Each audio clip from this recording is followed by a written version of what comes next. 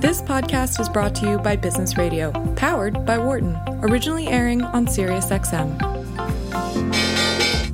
Welcome to our Behind the Markets podcast. I'm your host, Jeremy Schwartz. Alongside Wharton Finance Professor Jeremy Siegel, we tackle the latest market trends every week on Business Radio, powered by the Wharton School, SiriusXM, channel 132. Welcome to Behind the Markets here on Business Radio, powered by the Wharton School. I'm your host, Jeremy Schwartz, Global CIO at WisdomTree. My co-host is Wharton Finance Professor and Senior Economist to WisdomTree, Jeremy Siegel. Our discussion today is not tied to the offer or sale of any investment products. I'm a registered representative of Foresight Fund Services. We have a very interesting show talking about cross assets, talking about fixed income, talking about crypto with my friend Eric Golden, who's founder and CEO of Canopy, former Fidelity fixed income portfolio manager. We're going to get to Eric in just a few minutes, but Professor, a lot of data on the tapes, a few inflation reports, some earnings were starting. How are you looking at this week's activity? I think the economy keeps chugging along.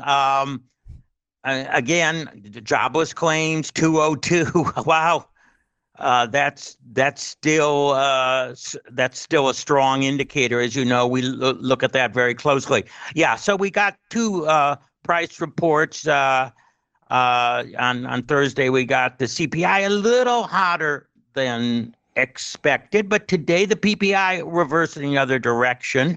Let me go back to the CPI a little bit. In the BLS, which puts out commentary along with the statistics, I want to read you one sentence. The shelter index. Now, the shelter index is, cost of rentals and owner-occupied homes, and is 41% of the core index. They say the shelter index increased 6.2% over last year, accounting for over 2/3 of the total increase in all the core index over that time.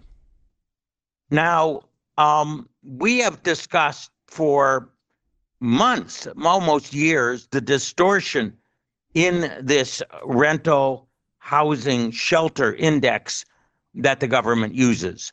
If we actually take a look at rentals, like Apartment List, CoreLogic, they are 0% year over year or negative. It is true.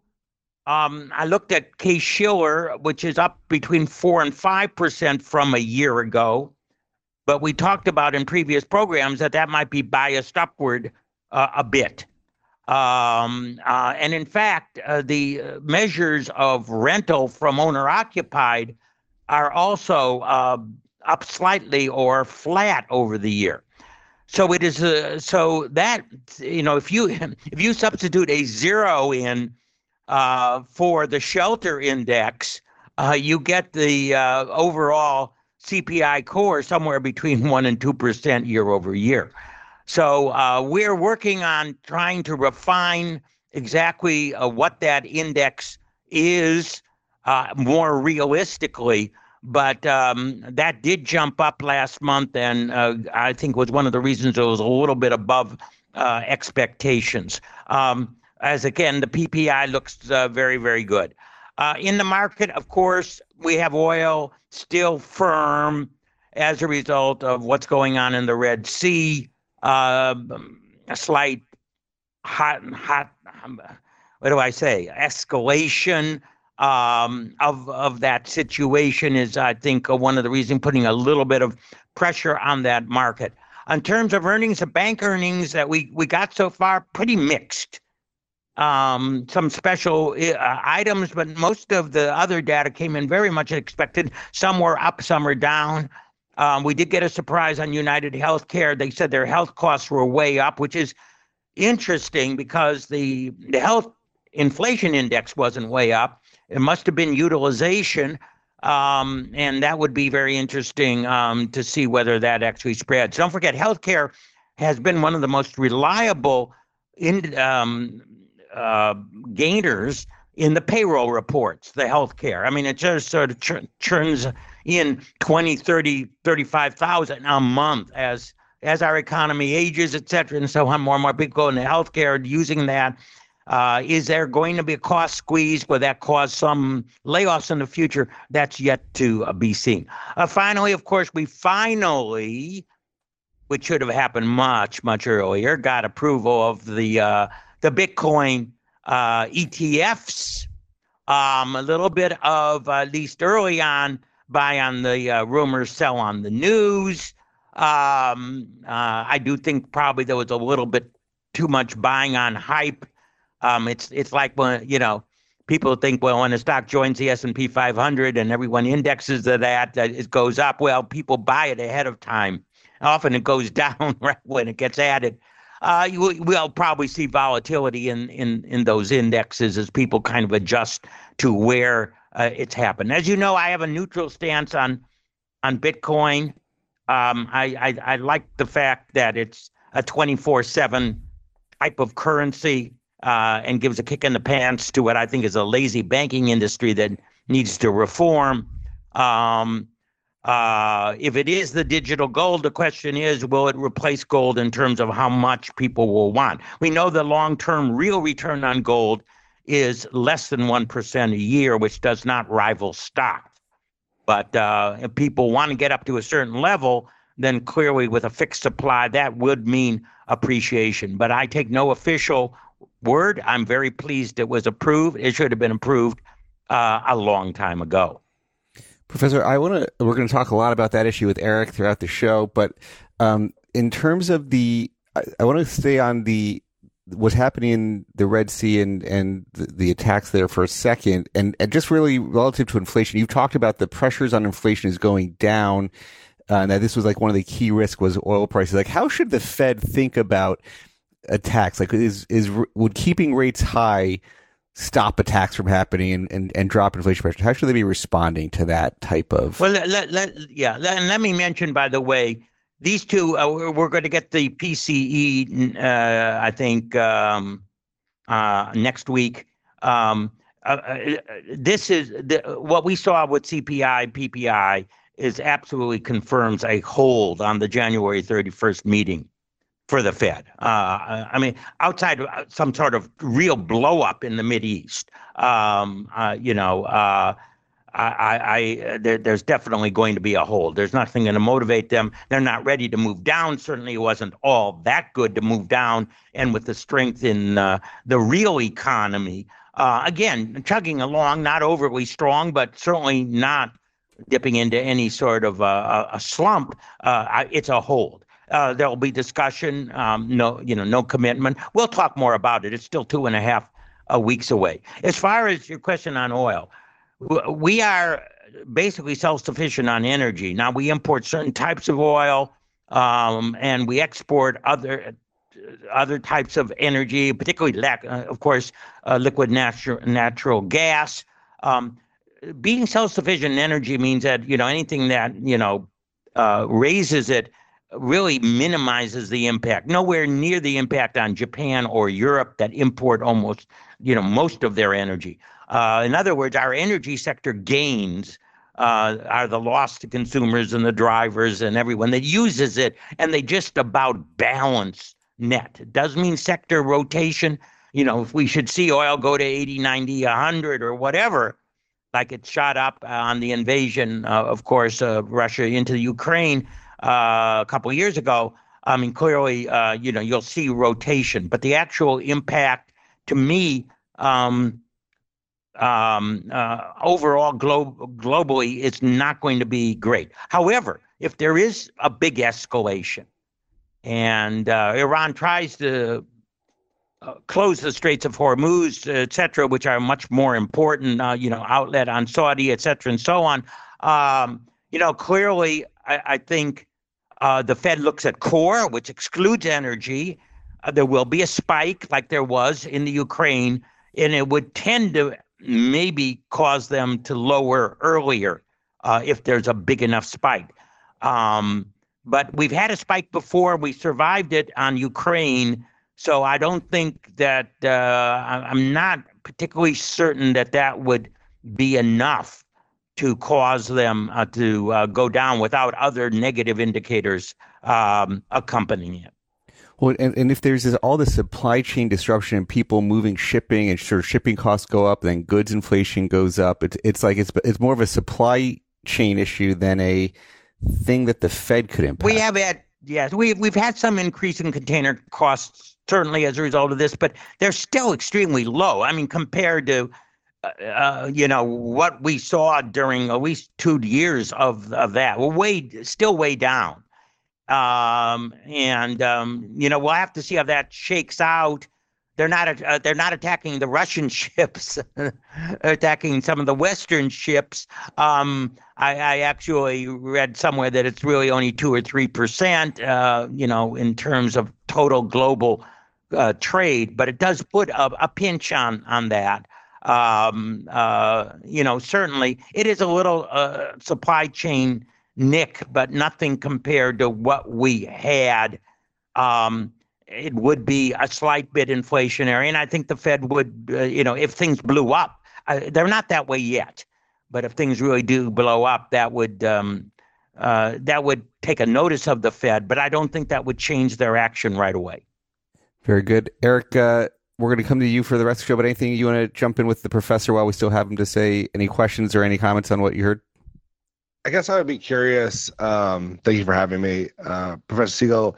When you look at your view on inflation and its impact on the bond market and some of those reactions, I think there are times that the stuff we learned in school kind of breaks from how the market trades. And, I obviously, as a practitioner, have views on how to trade it. But I'm curious from your lens, when you're analyzing it, what the reaction function of the bond market relative to inflation and how you think about it. Well, straight bonds are not good in inflationary environments, as we all know, because they're, except for the tips, they're promises to pay dollars, which depreciate in value. We did have a rise in yields. As you know, they briefly went to 5%, and it was certainly a big rise in yields from where they were pre-COVID. And a lot of that is inflationary expectations. Now, fortunate, inflationary expectations have been held pretty much long-term intact. And that's one reason I think we are coming down from this inflationary period with less pain than in the past, and why inversion of the term structure might not lead to an actual recession. But there's no question. I mean, my long-term forecast for the 10-year is about 4%, and my long-run forecast for Fed funds is 3.5. Now, 4%, it's not big from a big long-term history, but certainly it is a low point from the last, 5-10 years. And I think it is because the deficit and other shocks of inflation could come in the future, which the bond holder has to compensate for. Well, Professor, thanks for kicking us off to start the show, and have a great weekend. Thank you. We'll see you again next week. Yep. Bye. I'm going to turn my conversation back to the founder and CEO of Canopy. He's a former Fidelity fixed income portfolio manager. And Eric, you've focused in your time since Fidelity a lot on crypto. It's been a big week for crypto. What is your take on, you heard the professor's take on Bitcoin and all these ETFs getting approved should have been sooner. We certainly agree at WisdomTree, but what's your take on what happened this week and what it means to you for the asset class? Yeah, thanks for having me on, Jeremy. I think it's a big deal for the asset class. I agree with Professor Siegel that it's a long time overdue. I think that American capitalism is a place where we're allowed to innovate, try, take risks, and fail. That, I think when people think of risk, they always think of downside, but risk is just the exposure to an outcome that you're not yet aware of, both up and down. You cannot make money without taking risk. Yes, you're exposing yourself to downside, but your hope is that in some probabilistic fashion, you've exposed yourself to more upside. And to do that, you have to innovate and try things. And so there's lots of financial products that I don't think are appropriate, that I don't think are right, but it's not my position to say you can't do this. If it's a legal approved thing. There's no law against it. I think it's quite wrong to sit there and say that an investor can't gain the exposure they want to that asset class. And so the reason why it's historic is long overdue. But, and I've said this before, I've made a bunch of analogies that the Bitcoin ETF, I tried to explain to someone who's not on Wall Street that this is like, pickleball getting into the Olympics. It's loud, it's obnoxious. Some people hate it. The country clubs don't want it, but it's the fastest growing sport, and the consumer wants exposure to it, and the investing public wants exposure to it. And so the question then becomes, how do they get appropriate and safe exposure in regulated markets? So I come from the background that I was trained as a professional investor. I got very interested in crypto out of curiosity. And what I saw was, one of two views, that these worlds are antithesis of each other, that crypto is here to destroy traditional finance, and traditional finance is going to do whatever it can to destroy crypto. And some people hold those views. But to me, it was these two worlds are going to come together, and regulation is going to be a core component. I think Hester Peirce, who I've interviewed several times now, wrote beautifully that a regulator should be thought of like a lifeguard. And if there's a beach and a bunch of people want to go on that beach, the government can try to wrap it in a fence and say, don't go swimming. But eventually, the people are going to find a way around the fence. They're going to go to another beach. They're going to get exposure to this. And what the regulator's job is to do is to tell people that, yes, there's a riptide, a shark was sighted, but not to say you can never swim again. And with a global asset class like Bitcoin, people are going to find exposure. They're going to find other ways, and ways that I might not prefer them getting to exposure to, when I personally have a bias that America has the best capital markets on earth. And so I think it's a huge day for the asset class to officially become, part of the traditional investment world. I think it's a huge milestone for a lot of teams that have worked tirelessly. I think that Gensler gets a lot of headlines. He is the head of the division. He has a certain view, but both the teams that have worked tirelessly to get this across the line, the SEC staff, there's a lot of great people that are trying to make this work in the U.S. capitalistic system, and they've worked their butts off to get here. So I think it's a big day, long overdue, like Professor Siegel said, and I think it will have impacts on the markets for years to come.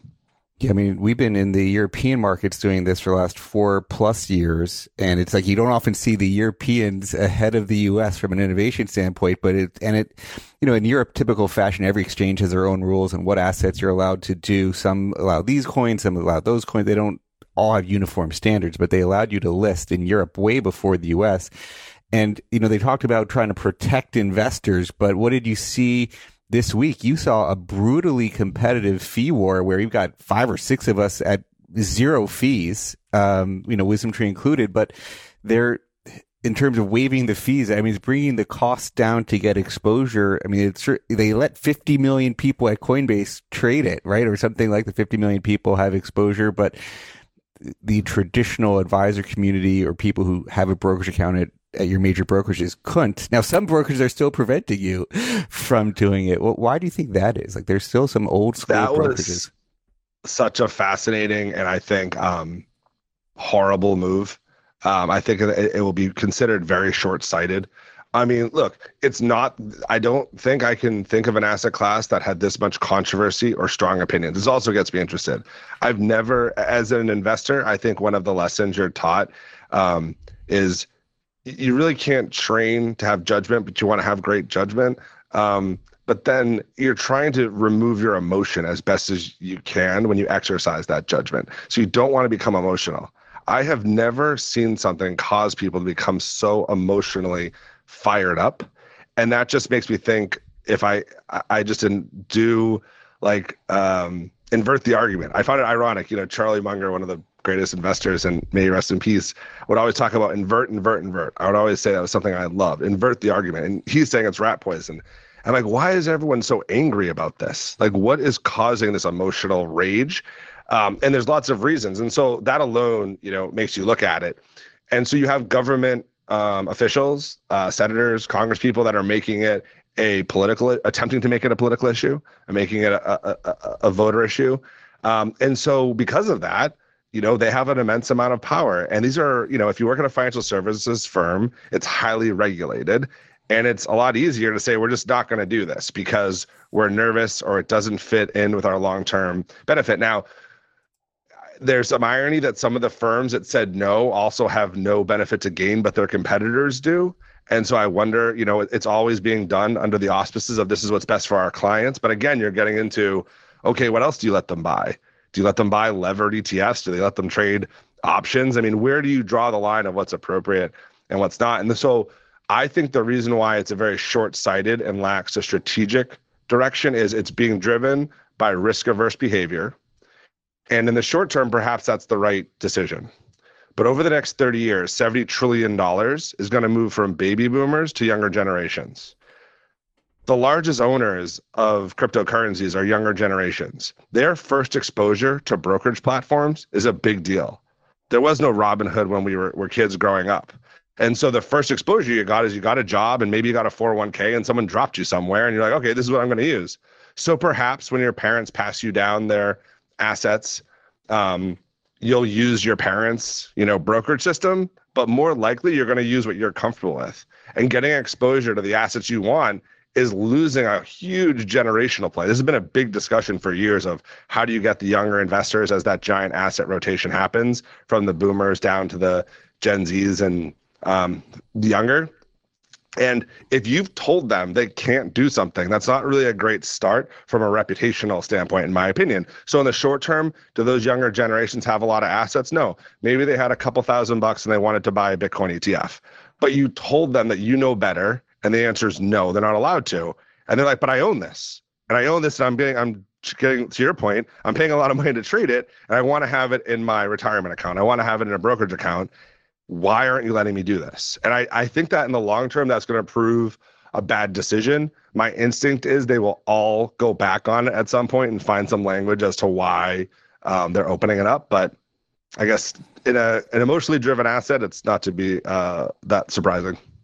Well, you mentioned the political season. I pulled up the tweet from Senator Warren. Elizabeth Warren tweeted out yesterday, the SEC Gov is wrong on the law and wrong on the policy with respect to the Bitcoin ETF decision. If the SEC is going to let crypto burrow even deeper into our financial system, then it's more urgent than ever that crypto follow basic anti-money laundering rules. And then you got to love Twitter's new readers added context they thought people might want to know little button that they have added here. And there are already robust laws to prevent crypto money laundering. U.S. agencies, FinCEN, SEC, CFTC enforce anti-money laws. It's an interesting thing because crypto has this thing of where you talk about this, where it started. Well, they tried to buy a pizza that was, thousands and thousands of Bitcoin, how much that would be worth now. But the people talk about it as being used for criminals. And I say, well, what do you use dollars for? You have cash. What are you taking out cash from the bank? You're probably trying to avoid taxes or do something not so legal with it. So what my sense is cash might be used more for criminal activities than Bitcoin. But what do you think? Of course it is. I mean, I think it's, I'm not going to directly respond to the tweet because I think the community notes did a good job. That it's just a funny thing. The sentence that got me is the law is wrong. And that's coming from someone who writes laws. So then write a law that changes it, because the reason why we got here, for the people who don't follow this as closely, is not because the SEC approved anything. Like that was the final and you could say necessary piece, but the actual story is that the SEC lost in a court case to allow this to be approved, that they were sued and that they didn't follow the right procedures or had the right reason to reject it. So in a court of law, a judge determined by the law that this should exist. So never has a product had a better, justification for being legally approved than something like this. On the laundering thing, there's two parts of it. There are definitely bad actors and scammers. I'm more one that looks at it objectively. I try not to be emotionally, this is the change the world. I was never one to believe that the US dollar was going to be replaced by Bitcoin. I think it's an extremely interesting asset class. I think it's an unbelievable technology that will change the way banking and investments are done in the future. That being said, every new technology has this. Who are the first people to use cars? bank robbers, to get away from policemen on horses. Like, if there's a new technology, criminals are really good at finding an edge. So we're constantly in this game of whack-a-mole against criminals trying to find something specific to money laundering and the language around moving money. Money launderers do not want crypto. They want crisp $100 bills. That the reason is that that's untraceable. Crypto might be the single stupidest asset class to use for laundering. Just like for a second, don't like the headlines, people yelling at it in front of Congress, famous bankers. I wonder why they're saying that. You're telling me an asset class that can be tracked by anyone in a computer is a good way to hide the money you have? Even if you have it, you somehow illicitly got this money, what are you going to do with it once we know where it is and we can all track it? So what would you rather have? Millions of dollars in $100 bills that are completely untraceable in some bunker, or a cold storage wallet that I can all look on Change and see if that money's ever moved? It's just, it's patently false. And I think this summer there was a great example. A former colleague of mine and someone I'm invested with, Nick Carter, went after a major publication that tried to broadcast this headline that crypto is being used for terrorism. And a big headline number came out, and it got people's attention because I don't know anyone who's going to say they're pro-terrorism. I'm against terrorism. I'm against money going to terrorists. I believe in the authorities' ability to get involved when it's legally appropriate. But what had happened was, when you dug into the story, even though that got a lot of mainstream headlines, the organization had stopped accepting crypto specifically for this reason. Because once they started accepting crypto, everyone who got the crypto is traceable. I'd love terrorists to use crypto, because if they did, we could track them down and find them immediately. And that money would be in a way that could not be tracked back. So I think that the notion that it's used for those activities is something that makes good headlines. There are bad actors in all asset classes, including the U.S. banking system, who's constantly getting, fined and sanctioned in U.S. dollars. And I just think when I analyze that argument, it feels a lot more emotional than it does factual. And it seems like when that type of argument comes out, just think of the source and why are they so upset or using that line of reasoning. Now, a lot of people thought this would be a type of sell the news event, that it was moving up a lot of anticipation, and then all sorts of stuff happens on the day, around the week. So maybe not complete surprise. You see something happening today. But what do you think about the story on flows? Does it net create demand? How much additional demand do you think comes? I mean, there is a real story that you couldn't trade in your Schwab account. It's easier as an advisor to trade. But what do you think is the real story here?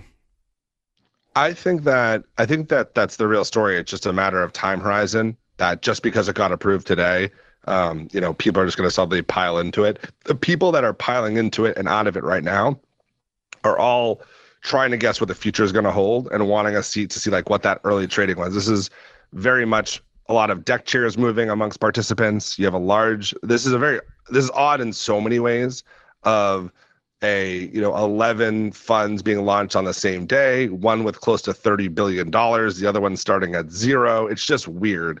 So there's a lot of money moving around. If I'm a financial advisor, I'm not using these products right away, because I want to see the money settle out. I want to see who has the most liquidity. I want to see it tracking the appropriate products. Just visually, an example to kind of think about is, imagine you had 11 glasses of water on a table, and one glass is full of water and the other ones are empty.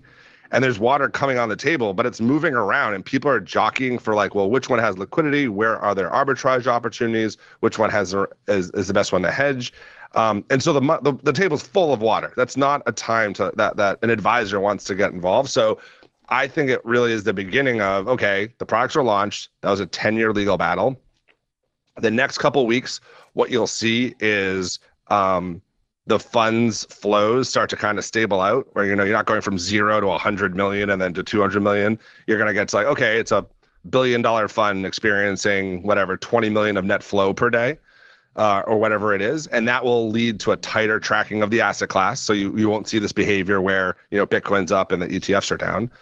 And then you're going to see the advertising and in front of advisors, and why does this make sense, and research reports, and how does this change the risk of portfolio of an end client and what should my asset allocation be. And I think that's the process, and that takes time. Yes, it's been in the headlines for a while, but it's a very new asset class, and for all intents and purposes, it just started in the traditional world yesterday in a reasonable manner. And what I mean by that is, yes, you could have self-custodied. Yes, you could have bought a hedge fund or a venture capital fund for a certain population. What you just did is made it available to everyone. And so I think you have to give it some time before the advisors start to say, okay, which is, even if you said, I'm going to add Bitcoin to my model, I'm going to add some percent of my asset allocation and tell people, are you interested or not? Well, which vehicle are you going to use? And what's your justification around that?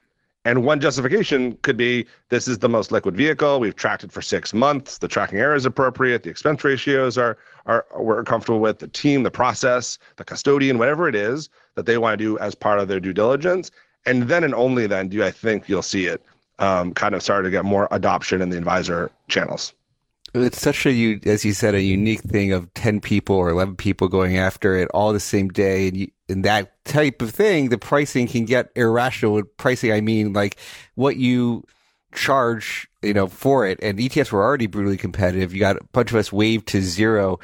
Do you think this wave to zero thing could be permanent? Do you think people can come off zero? Like, will there be irrational pricing because people just, and listen, there are some zero fee ETFs. Bank of New York Mellon has some zero fee ETFs. You're like, why are they doing that? Hey, it is a good question. Why are they doing that? But it's, maybe they do securities lending and they think they're going to get some offsetting securities lending revenue. But are there people who might view this in a way that's not just dollars and cents on the ETF? They're trying to make money in a different way that the ETF just is there.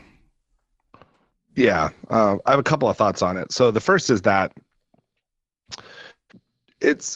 while it's okay, it doesn't usually make sense to look at an ETF like an individual company. An ETF is a product of a financial services company. So you can imagine if you walk into a retail store to buy, a fancy shirt, that they might be selling hats in the front for, close to cost or maybe even less money. You know what I mean? Like, I don't know how much it costs to make a Bass Pro hat, but they cost like $5. Maybe it costs $7, but everyone has them. It's free advertising. It gets people in the door.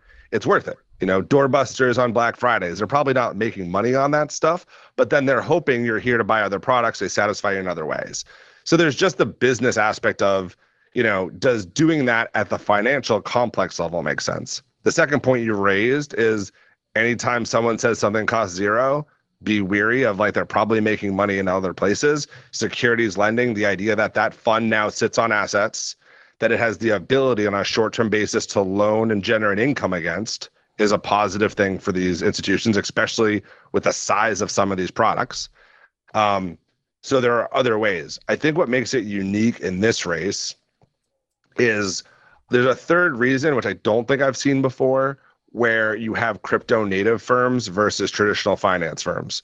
So traditional finance firms has a lineup of products. Maybe this is important. They think that, for example, I'm making this up, but if I'm running a financial services firm and I think that the millennials and Gen Zs who I'm really targeted on love this product, I give it away for zero because I'm hoping over time they stay loyal to the brand, they are associating with us, and they grow their wealth with us, and eventually we get a much bigger book of business, and it was all worth it. Just part of any other customer acquisition story. If you're a crypto firm, and you necessarily don't run other ETFs, you're not running a Japan ETF, a bond ETF, an S&P ETF. What you are is long crypto and long other crypto products in the crypto ecosystem. And so this just got your foothold in the traditional world. So for you, maybe it is really powerful. And by the way, it's not necessarily the top priority in other financial services firms. So with my crystal ball that gets foggy and nobody can guess what the future is going to bring, there's no way there's 11 ETFs in the future. Like someone had mentioned, there's just going to be a lot of these. I don't know what your experience, but to me, something like this is going to consolidate through roll-ups, through people being pushed out on fee compression, and you're going to have probably 3 to 5 winners where 1 to 2, maybe 3 are very, very large and become the dominant asset class. And the reason why that happens is that the street starts to trade that asset as the primary source of liquidity. They hedge against it, they go short, they go long, they use it for arbitrage, options are written off of it, and it just becomes the most liquid, deepest market. And that is a position and a true moat that's hard to to get out of. Now, is there a place for a 2 and a 3? Yeah, there's tax loss harvesting. There's other people that can't get on every platform. It doesn't mean that it will just be a monopoly, but my instinct is it probably goes to oligopoly. And what you're seeing with the fee race is that race just got that timeline, whatever I had when I first saw him and people were posting 60, 90 basis points, I was like, no way. And so for me, I'm trying to figure out what the sound barrier is. And the sound barrier is the custody fee that Coinbase was able to extract from the sponsors, because there are fees that these things have to pay. So it's not just zero. They have costs. This is operationally intense products. They need specialists. They have to pay custody. There are auditing requirements. There's security costs. There are things that they have to do. And so how long will someone bleed negative? Well, kind of depends on their business model and how critical it is for their long-term strategic vision. So I think it's possible someone stays at zero. It's kind of crazy because it's a new asset class and that's not usually what happens. But there's a lot of non-financial reasons I could see someone playing that game. And part of it is to try to make sure you're in that final 3 or in that top 3 product lineup. It's going to be a fascinating dynamic. One thing we didn't talk about yet, how do you think people should size it in a portfolio? The professor kicked off saying about indexing to the market and the total size of crypto. I've seen estimates of around 1% of total world assets. You use stocks, bonds, commodities, all the things people can allocate to. That would be like a 1% allocation. When I personally bought my first Bitcoin, I tried to size my crypto around 1%. And actually, that's how I started. Then it sort of drifts higher. And I think one of the hardest parts is like, how do you think about rebalancing as it gets to levels of uncomfort, and what is that comfort level? But how do you think about exposure to it? And what do you think advisors should be thinking about if they thought about it for their own portfolios? Yeah, so we'll probably start with the disclaimer. This is not financial advice. I'm just speaking on behalf of my own opinion of it. Because my personal situation, I don't recommend for other people. But I think the reason why 1% is the number that people kind of are anchoring to is they're trying to find a number where if it works or it's significant, it's enough to affect the whole portfolio, but not so big that they start to get uncomfortable. And the problem is that it's such a high volatility asset that's a tricky thing to manage, and it's priced 24/7. So I think, there's people that have done great work on the more alternative asset classes and maybe the volatility dampening of being a little bit having to do with accounting. What I mean by that is if you have exposure to a venture capital company, it could be worth a lot of money, it could be worth zero. Private equity, but they market in a way that it looks like it's got a lot lower vol. But when you're exposed to that vol, it definitely has a psychological impact on the end client and the advisor's relationship with that client. So what I'm saying is if I put you in a fund and I didn't tell you the price about it, but once a year, that volatility can be high. But when you see, flashing red lights and breaking news on CNBC that there's a crash or something, or it's up 18%, I just think that's a different asset class. So that has to do with sizing. So it's relative to someone's entire risk tolerance. And what I think about for myself was, I started off in that range and it got significantly higher. And what I tried to do was lower other risk assets against it. So when I was, to your question about rebalancing, it was like, okay, should this come out of my alternatives exposure? Should this come out of an equity exposure? But I shouldn't do nothing. I shouldn't just let this thing balloon when it goes on a run and take no action. So I do think you have to think about it in the context of a portfolio and get comfortable. And again, right now we're just talking about the Bitcoin ETF. I personally have exposure to things far outside Bitcoin, but are crypto related, and in my opinion, as I manage my own money, highly correlated. And so therefore I think about it as kind of one large exposure in my overall portfolio, and I rebalance it against what I think are, my highest risk assets that have the highest volatility. Yeah, you've got your own podcast with the Colossus team, Making Markets. It started off, and you did a bit more. If people want to go to the profile, you could see a lot of podcasts with Eric on talking about the Bored Ape Yacht Club and some other things. But let's talk about, actually, the next major crypto is Ether. I think, so people are trying to predict from now this ETF from Bitcoin's approved is Ether next. And they were sort of trying to pin Gensler on that on CNBC this morning, and he was like, this is a one-off for Bitcoin, and it clearly was trying to avoid the question, is Ether next? But it comes down to, it's like, well, Bitcoin was viewed as a commodity by the CFTC, and and they did it. Now, Ether has actually got a futures contract trading, and there could be some extensions, but there might be some people still there at the SEC who thinks Ether has got some security elements. It has to do with the lending and the staking yields, or sort of staking yields that you get off of that. Is Ether next? How do you think about broader exposure beyond Bitcoin and Ether? I think that the market is clearly anticipating it. The trade going into Bitcoin ETF's approval, for people following it, I mean, I forget when I tweeted it, but it was months ago. I was at 99% certainty this was going to happen. It just felt like after the court case, specifically, this was going to be the case. So then the trade became, well, okay, if Bitcoin ETF gets approved, what's the market going to do next? And as you're seeing, there was this big move where Bitcoin versus Ethereum, Bitcoin massively outperformed. And then right as the approval happened, the money started rotating to Ethereum as the next, product. The market is telling you, and one way to look at this is if you look at Grayscale's product, I think it's ETHE, you can see the discount. That discount is it's like a prediction market of what are the odds that this thing is going to be approved, because the discount exists because the product doesn't allow for the arbitrage, and if it turns into an ETF, then that should be a lot closer to zero. I think it was at 10% last I checked. And so that market's saying it's a strong probability. They've traded a lot wider, but it's not guaranteed. And the reason why it's not guaranteed is, can the commission come up with concerns over Ethereum not being as clear cut as Bitcoin? To your point, a futures product was approved, so that did to a lot of market participants, I think, open the door that this is a likely event. But the Bitcoin, product was I lost a court case, which is why I'm approving it. So does another court, do we have to go through the same rigmarole where the commission has to reject it, and then someone has to sue, and then a court has to say the SEC can't reject it? Like, it's just a really clunky and wasteful taxpayer dollar system if that's how we're going to approve financial products. But it seems more likely than not we will have one, similar to how I think people felt about Bitcoin ETF, and it doesn't feel like it's going to take another 10 years before you see an Ethereum one.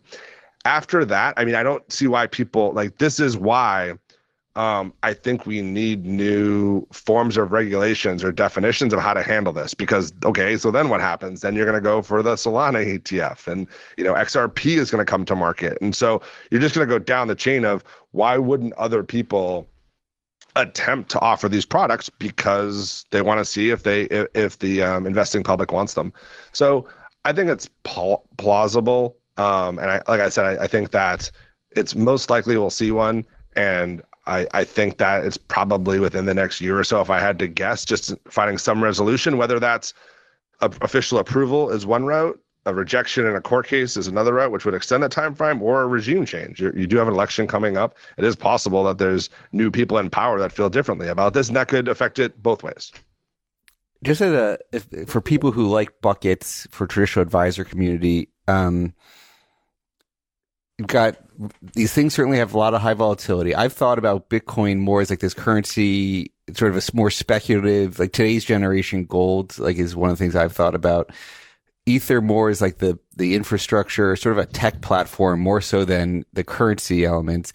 And so there's more like a venture capital growth story than others. But when you think about where people would take this from, certainly risk buckets like equities is one you would say, or to size it from your equity allocations. But any other things you think about, or other beyond Bitcoin and Ether and these other things, like where would you, again, take it from in allocating to portfolios?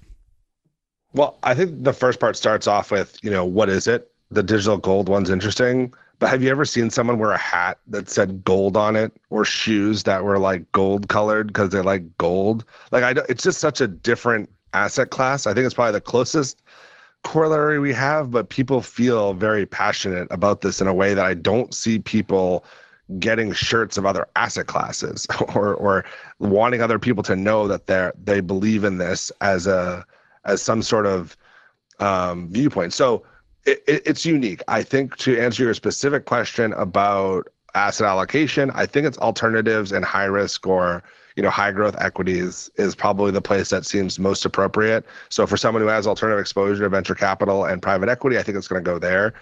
So I think what people will do is they'll say whatever our model was, if a client was approved for alternatives, we'll lower our exposure to that. For someone that wasn't in those asset classes, what part of their like high beta equity portfolio would I potentially, get involved in to lower the exposure? I want to give a few minutes to talk about what you're doing at Canopy. So you're founder and CEO of Canopy. I know it's early stages, but what can you say about what you're building? Sure. So we are a venture-backed company. We're currently in stealth mode, and I'm extremely excited about what we're working on. And the best way to describe it is that we're building an investment technology platform for advisors that will allow them to customize and tax individualize portfolios. So a point you made earlier about the different asset classes, I come from the fixed income market. I'm interested in the crypto market. The reason, and this actually gets back to another point you made about just why the podcast changed, was that in general, I think of assets and investments very similarly, that there's risk, there's analysis, there's returns. And the question is, what's the appropriate way to get exposure to those? And the thing I've learned through other markets is just a lot of similarities, whether you're trading bonds, stocks, cars, watches, wine, farmland, crypto, there's central themes. And a lot of you touched on, which is with great questions over what should your asset allocation be? What's the liquidity like? How do I trade about this? How do I think about this? And people who start to generate wealth have broad exposure to all of these things. And so at Canopy, our view is what's the appropriate way to get exposure to those asset classes? And we take it a step further when we start to think about multi-asset class, which is that one thing I've learned is that the way we think about tax in a portfolio is critical. And I saw this at, the really high family offices where you're managing money for billionaires, that for years, we were in a place where investment firms offered alpha. I can outperform the market. And then we had this huge revolution of passive products that, why don't you just get the passive, and active has gotten crushed. And then from passive, we got the advent of ETFs, what's the right wrapper? We've seen, direct indexing with, well, what if you own the individual components? And so I'm a person who's always loved and operated with SMAs, separately managed accounts. And I think that when you start to think about tax individualization, it's really interesting to look through the lens of individuals' tax situations and what asset allocation makes sense. So we've always thought about risks and objectives. And I think that tax and liquidity are areas that are extremely important. And that's some of the stuff that we're building at Canopy. It's interesting. I mean, there's a lot of people who break down within equities as tax loss harvesting, and I'm going to rebalance back to, I'm going to try to sell things that are at a loss, and where that comes in. Maybe something worth thinking about at WisdomTree Prime, which is our sort of wallet-based thing, is can you even spend? Can you work on when you're going to pay your debit card? Can you sell things that are at a loss? Because we're sort of connecting spending to traditional assets, whether it's a fund or treasuries or whatever. That's sort of another interesting. I would add the spending overlay on top of all that in the tax compensation. But do you think sometimes people overstate it? I've often said ETFs are, because of the create redeem feature, you get a lot of the tax benefits, and you can only offset a certain amount of income with your tax loss harvesting. If you have any rebalancing, you're going to run out of gains because the markets go up over time.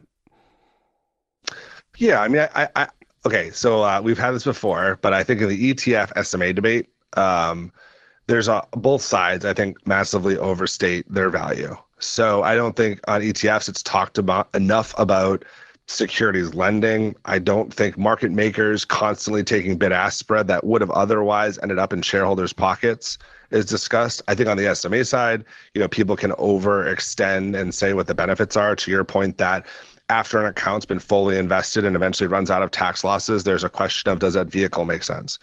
So I think that the vehicles make sense at different points of time and for different people. I think what the one major thing of why, maybe not that I say I'm on a team, but I've been a big proponent of managing, and the thing I like about SMAs is it really is the most open and flexible vehicle to kind of push the frontier of what you can do on innovation. You made that example about a debit card and spend. It's fascinating.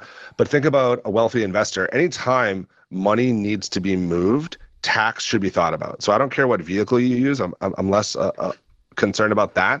But your tax situation, if I could have an AI robot, that AI robot would be running around and just saving me taxes. I think someone tweeted like we worry too little about tax optimization. I'm like, are you kidding me? People worry about it at year end and when their taxes. And talk to anyone in crypto that's made a lot of money. They're like, please, I don't want to think about taxes till I have to.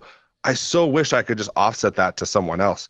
So if you're managing, a bond portfolio and an SMA, and suddenly, Jeremy's like, hey, our friend Brandon's doing this startup. We want to send money to him. There's a capital call. Well, how should we raise those funds? Ideally, you look at holistically in their account. What's happening now? How much do I have in my cash? Should I raise some money? So like that rebalancing moment happens when an event triggers. To me, you should be thinking about tax optimization every day. It's just way too time consuming and too much energy for the average person. So if you're a billionaire, you have people that do that for you every day. And we'd like to bring a lot of that value down to the advisor and wealth channels. Our friend Brandon's probably trying to buy a farm with that tax loss harvesting that he's doing. A final minute here. And as you think about, again, any closing thoughts, we could have you talk about munis and SMAs all day long. We'll have to do another show on that at some point. But any final thoughts on Canopy, or people should be watching you from stealth mode? Yeah, I think I'm excited about 2024. I'm excited to share more as we continue to build. I think it's going to be an exciting year. Thank you for having me on. I appreciate the opportunity. Yeah, so I definitely suggest following Making Markets, the podcast there. I've been a guest in a number of great episodes there. I mean, this Bitcoin ETF story, really such a long time in the works, and it's been fun to talk to Eric about all this stuff. Any other places people can find you, Eric? On Twitter, Eric Golden X, is that the right handle? Eric Golden X. Dion in the studio, thanks for helping us. It's been a great conversation. You can listen to us on our Behind the Markets podcast. Have a great week, everybody. Thanks for listening to the Behind the Markets podcast. If you want to learn more about WisdomTree, visit wisdomtree.com. You can also follow me on Twitter at Jeremy D. Schwartz. I'd like to thank Patty Hall for producing our live program on SiriusXM channel 132 and our podcast producer, Daniel Bruno. Join us next week for another edition of the show. For more insight from Business Radio, please visit businessradio.wharton.upenn.edu.